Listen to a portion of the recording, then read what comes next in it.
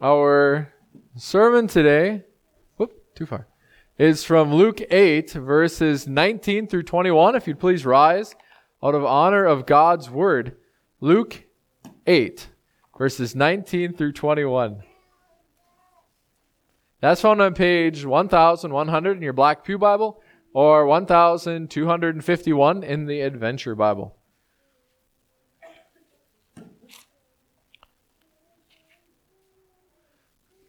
Luke 8, 19 through 21. And I read in Jesus' name. Then his mother and his brothers came to him, but they could not reach him because of the crowd. And he was told, "Your mother and your brothers are standing outside, desiring to see you." But he answered them, "My mother and my brothers are those who hear the word of God and do it." Let us pray. Father, we thank you for your word. We thank you for this, putting this in there. Lord, that this is for us, that we might learn and that we might grow. We ask that you would bless us through your word. Father, I ask this in Jesus' name. Amen. You may be seated. And so as we begin, we're going to begin with context. So what's going on? As we're in this spot in Luke, we're looking at, and so Luke probably wrote chronologically. So as Jesus was going through his ministry, he wasn't emphasizing the same things at all points. And so during this time in Jesus' ministry, Luke is drawing out his teachings. He's probably doing miracles behind the scenes because it seems that wherever Jesus went, miracles followed him as well. But as we're focusing on this, what Luke is drawing our attention to is the teaching of Jesus. Because as Jesus is going about teaching, he's not teaching like the scribes and the Pharisees, because the scribes and the Pharisees, they liked to teach quoting other people. And so this person said this about this, and this person said this about that, and so therefore, this is what we should be doing. And the people didn't like that, and we're told that in the book of Matthew at the end of the Sermon on the Mount. They said Jesus, he teaches with authority. Like he actually knows what he's talking about. These scribes and these Pharisees, they're just quoting other people. They don't know anything. But Jesus is teaching with authority. And so as Jesus is bringing the gospel and he's teaching people and he's performing miracles, and people are getting excited because this is something absolutely different, something absolutely other. This doesn't exist other places. This isn't the way that the scribes and Pharisees do it. This isn't the way that because there were the Essenes, there were people all over the place. There were false prophets rising up as well during this time. And they were trying to pull people away. They were trying to pull Jews. They were trying to encourage people to rebel against Rome. And Jesus isn't doing any of that stuff, but he's still raising the dead, and he's multiplying food, and he's healing the sick, and he's touching people, and he's healing blind people. Lepers are cleansed. And these stories are coming out. And crowds are starting to follow Jesus. And there's going to be so many people that Jesus and his disciples aren't able to eat sometimes. The crowd, they're just being pressed in. And that's actually one of the reasons, shortly after this, Jesus goes out in the countryside, because scholars figure that's to minimize the crowds. Because they couldn't be in town, because houses were only so big. And so if they couldn't be in town, well, what do? You go up on a hillside, and then you have the ability to teach more. And so that's what's going on. And so in the midst of that, Mary and Jesus' brothers come to speak to Jesus. We don't know at this point exactly what they're going to talk to him about. We're not told, and it doesn't matter. Because if it mattered, we would have been told.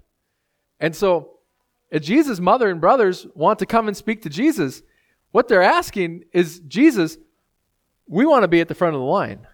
We want to be there right with you. And what are they relying on? Your mother and your brothers are there. We're family.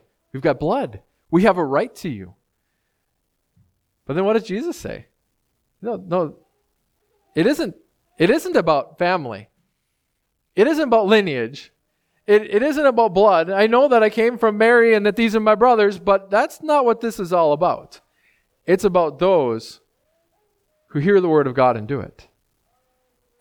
It's actually Jesus, when he looks at privilege and opportunity, He measures on a totally different scale than we do as humans. Measures on a totally different scale. And that scale is those who hear the word of God and do it. And so, with that, what does it mean to hear the word of God? What's the purpose that God sent his word into this world? And that's to bring truth. That we would know, not just the difference between right and wrong, but the difference of that which is real and that which isn't. Because what's a lie? A lie is the twisting of reality so that we don't know what reality really is. I think about I think about a lot of things. I usually don't narrow this stuff down, and so sometimes I get a whole jumble of things I want to go on in my head. Think about greed. One of the things I think about oftentimes is greed. And this lie that if I have more money, I'm going to be happier. But as we read a couple of weeks ago in our Ecclesiastes reading, as we actually talked about in Nathaniel's Bible study, that the NFL what Nathaniel was telling us about an NFL commercial about not stigmatizing mental illness, and then they have an NFL player come up and start talking about all the stress in his life and his need for a counselor. And it's like, that NFL player has more money than almost all of us except for Rod on his teacher's pension. Because we know what those teachers' pensions are like. Does money bring him happiness? If money brought happiness and a relief of stress, an NFL player would have it. But Solomon says when money grows, so do mouths. There's just more expenses, more things to spend it on. I will never have to worry about buying a Rolls Royce. It just ain't going to happen. Hey, we live in Minnesota, and the rust would be awful. But it brings truth. It brings truth. It helps us to see the difference between the lie. Money will bring happiness. Pleasure will bring happiness. Ease will bring happiness. Rest will bring happiness, only to a limited degree. That's the 1 out of 6, or 1 out of 7. How do we interact with the world? According to the truth of God, because as we interact with the world according to the beliefs of the world, we're going to mess things up. We're going to have things backwards. They're going to be all twisted and polluted and perverted, and it's not going to work. And so when God brings his word to us, he's revealing truth. This is the way the world works. This is the way the consequences work. This is the way that God works. This is the way that Jesus works. This is the way that sin works. This is the way that forgiveness works. This is the way that money works. This is the way that your family works. Do you guys want those things to work in your lives? Yeah. What do? We live according to the word of God. But why else is the word of God given to us? It's for action. For those who hear and do. This isn't just for speculation. It's not just so that people in ivory towers can argue about how many angels can dance on the head of a pin. Or, there's all sorts of ridiculous things that people argue over. And there was a time in the AFLC and this is public, where there was talk about the division of the AFLC because of something called prevenient grace. And it was an argument that was extra biblical. It wasn't about Scripture. It was about scholars and their discussions and whether or not we should believe these scholars or believe those scholars. And there was talk about the AFLC dividing. It didn't, by the grace of God, because people finally said, why are we talking about this? It's like there was this mania that had crept into, most of it was pastors. Pastors. Ridiculous. Us pastors. But, it's like this mania had crept in. And then finally God opened their eyes to see this isn't even biblical. Why are we talking about it? We're missing the point. And that's what happens. Because sometimes you get caught up into things that you can't act on. Because Scripture is given to us to change the way we live. It is, it's given to us to change the way that we think. It's given to us to change the way that we feel, but it's also given us to change the way that we live. And if we can't act out a doctrine, probably don't put a lot of emphasis on it. This is actually one of the reasons why I'm not a Calvinist, is because when Calvinistic doctrine, when push comes to shove, you can't do anything with it. You're saved, you're condemned. Sorry.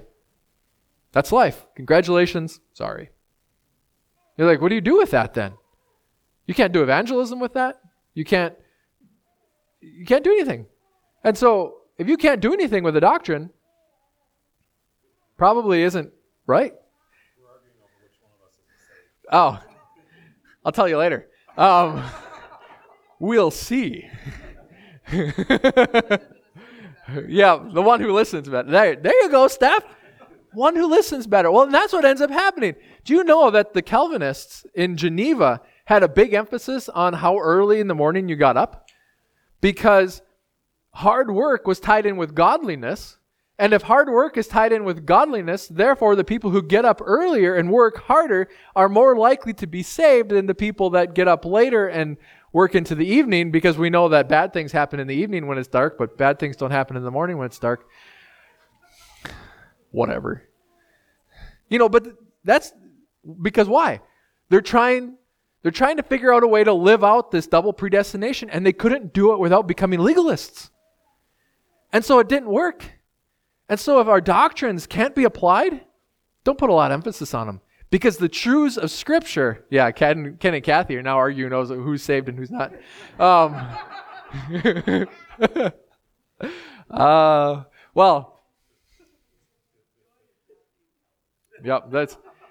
We're Lutherans, you can sleep in. Doesn't mean you should, but you can. These things are supposed to be acted upon. They're supposed to be lived out. Those who hear the word of God and do it. Because what good does it do for me to know a truth and then not live it out? It doesn't do any good. So I can have right thinking, but if it's not creating right living, I've missed it. And so that's one of the reasons why we stay away from speculation, because people who dive, I watch this. You guys ever watch some of these prophecy videos and stuff where people are predicting the end of the world and predicting this person's going to be doing this? And I had a few sent to me, and so I watched them because I felt an obligation to respond. So I'm watching this stuff. It's like, so what? So what? So what if the world's going to come to an end? Praise God. I know the world's going to come to an end. Maybe I don't have to worry about watching political ads in 3 years. Praise God. I don't want to. I probably won't. Well, no, they even come up when I'm on anything online. But who cares? Why are we speculating about that? Why am I giving myself over to something I can't do anything about? Well, it should make you evangelize more. I should be evangelizing more anyways. Because as I don't know when my last hour is. I don't know when the last hour is. And I don't know where any of your last hours are. That was D.L. Moody, why he always gave a gospel message at the end of every sermon. He always talked about how you can be saved. Because he preached a sermon and he told people to come back the next week. And that night, the Great Chicago Fire happened. Thousands of people died. And he felt guilt over that. I didn't tell him how to be saved. And because of D.L. Moody's experience, I don't need to know when the end of the world is, because I know that it could be our end at any moment. We need to be saved. We need to hear the word of God and live it out. Because if this is truth, we should live it out. Why would you want to live a lie? Well, I think Satan might actually have a good point in this one. Really? No. Hear the word of God and do it. My clicker's right here. Finally, present tense. Now, it's interesting here. I think it's interesting, but I'm weird. But he answered them, my mother and my brothers are those who hear the word of God and do it. Note that. Not did it. I can't just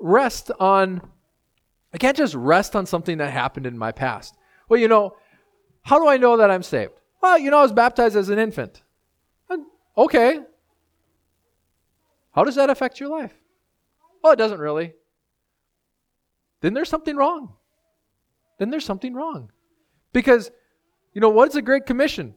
Baptizing them into the name of the Father and the Son and the Holy Spirit and teaching them to know all of my commandments. No. Obey. That's again speaking to my lifestyle, living this out. If I'm a Christian, you know what? There's actually obligations upon me.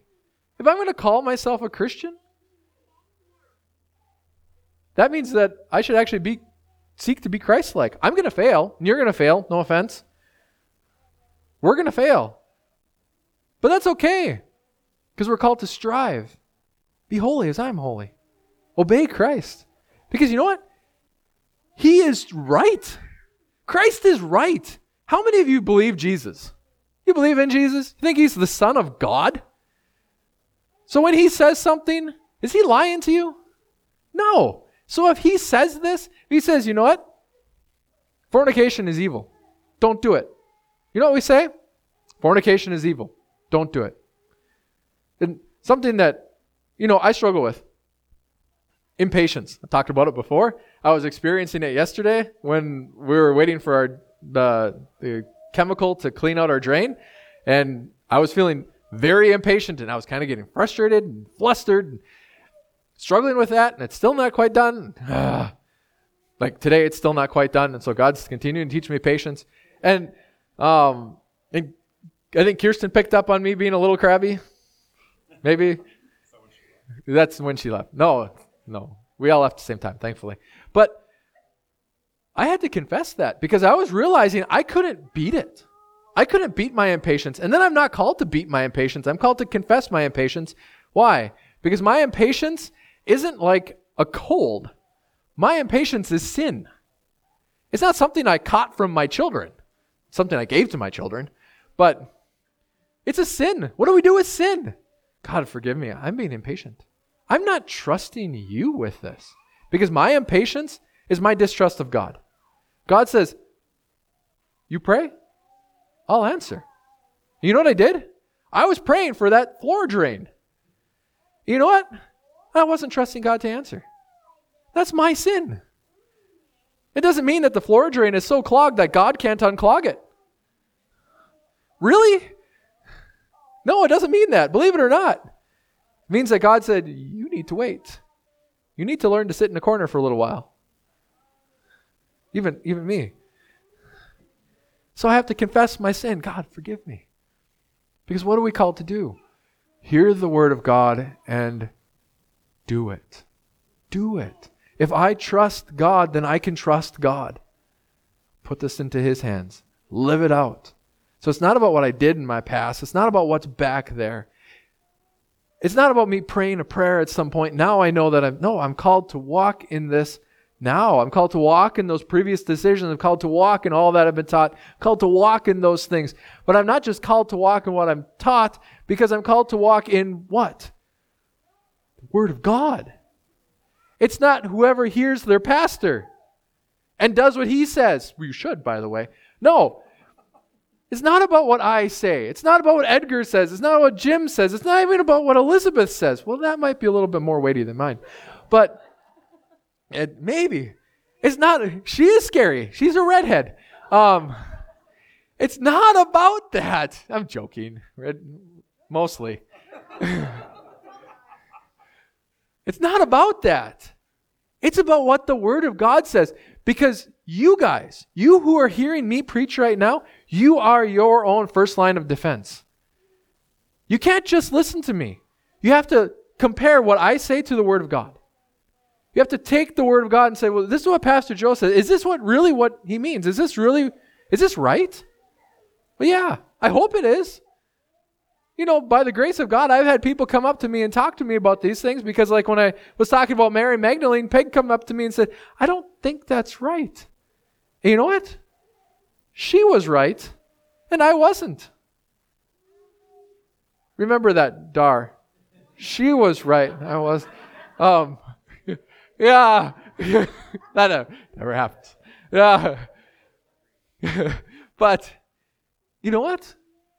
That's reality. Sometimes I'll get things wrong. I still don't know where I got the idea that Mary Magdalene was a prostitute. I know historically where it comes from, but I don't know where it came into me. But I was wrong. I'm sorry. But I need to be checked. Everybody needs to be checked.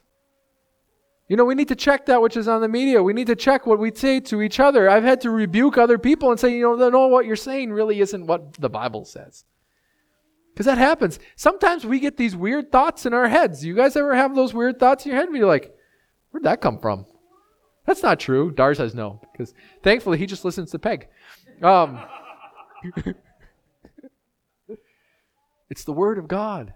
How do we know what's true and what's real? How do we know what to live according to? Not by our own feelings. Well, this doesn't feel right. So what? It's the Word of God. My feelings, well, the Word of God does care about my feelings, but my feelings do not trump the Word of God. My thinking does not trump the Word of God. I'm called to do it. I'm called to engage my will and trust God. This is what God has said. I don't think that'll work. Well, who am I trusting then? My thinking. My thinking isn't very smart. God's a lot smarter than my thinking. Well, I don't want to. Now what am I trusting? My feelings. This is going to be hard. This is going to be painful. This might be embarrassing. Well, what am I trusting? I'm not trusting the Word of God then. I'm not obeying the Word of God. I'm obeying my emotions. Do my emotions trump the Word of God? No. But I'll use a line that one of my children uses sometimes. But I really, really want it. So? That's nice. I'm glad. Big deal. Yes, I am a mean father. Kathy's taught me how to do that. Really? Do you guys ever do that to God? But God, I really, really want this floor drain cleaned out now. Yeah, fine. Good. Yeah, you can want it. No big deal. You get to wait. Okay. We have to engage the will. Okay, I'm going to trust God and I'm going to act according to His way. It doesn't make sense. So what? God might reveal to you why. He might not. But I don't want to. My emotions are fighting me, God. I'm scared. God says, trust me, your emotions will follow along. Because your emotions do change in time. As I submit to God, my emotions will change in a situation. There are situations, there are things that I have done that I am not very comfortable doing. Like when I was first a father, I wasn't comfortable changing diapers. I am a little bit more comfortable at that, but I've become better at getting my kids to go to my wife. Yep. So I became more comfortable with my children having poopy diapers because then they can go to Kirsten. And so as I practiced something, I became more comfortable at it. My emotions changed. I'm no longer afraid of it. Actually, believe it or not, I do change diapers. It is kind of a joke.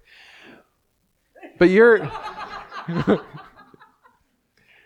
I have the microphone, remember. We engage our will. I'm going to do it no matter what I think, no matter what I understand. We were talking about this at Men's Bible Study. Why should we be praising God even when we don't understand? Because you know what? God says to. Should I give praise to God? Should I give praise to God about what's going on in America? Yes. And I do have reasons why. And there's a lot of things that are going on in America right now that I do not understand. Should we give praise to God about the missionaries in Haiti? In some ways, yeah. Because you know what? They are witnessing to Jesus right now. They are bearing witness that Jesus is greater than their fear of life and death. They are bearing witness. Praise God. We should be praying for them that they'd be released. But we also need to pray for their captors that the missionaries' witness would have an effect and change their hearts. So God has put them into this situation. Praise God. Praise God for chaos. How many of you like chaos? No, not particularly fun. We know that Janet just loves when things are disordered. Praise God, because now we have something to clean up. Praise God, because now I have a purpose. Praise God, because He knows best. Praise God, even though I don't understand, even though I don't want to. I'm going to praise God. I'm going to engage my will and say, I'm going to praise God because He tells me to. I'm going to live out the Word of God. Blessed are those who hear the Word of God and do it. You want intimacy with God? Because what's this mother and brother thing? It's about intimacy. You want to draw closer to God? You want to be moved up in that line? Hear the Word of God and do it. Live it out. And you'll see the wisdom of God. Because the wisdom of God is greater than the foolishness of man, right? You'll see the grace of God. You'll see the love of God. You'll see all of God in new and greater ways as you hear the Word of God and do it. Put it into action. And when you fail, you know what you do? Hear the Word of God and do it. Confess your sin, and you will be forgiven. Repent, and you will be changed. Hear the Word of God and do it. Now you have a new opportunity. Hear the Word of God and do it. Any questions? Doesn't it become really simple? Oh, that's what I'm supposed to do. I'm supposed to hear the Word of God and do it. Pray. Yeah. Praise God. Amen. Let us pray. Father, thank you. Thank you for giving us your word. Thank you for giving us truth. Thank you for giving us this story. Guide us, Lord, that we might do your word. Let's not do the word, just the word of teachers. Let's not do just the word of authorities. Let's do your word. Let's do it now. Let's do it today. May you be glorified in us, and may we see you better. We ask in Jesus' name. Amen.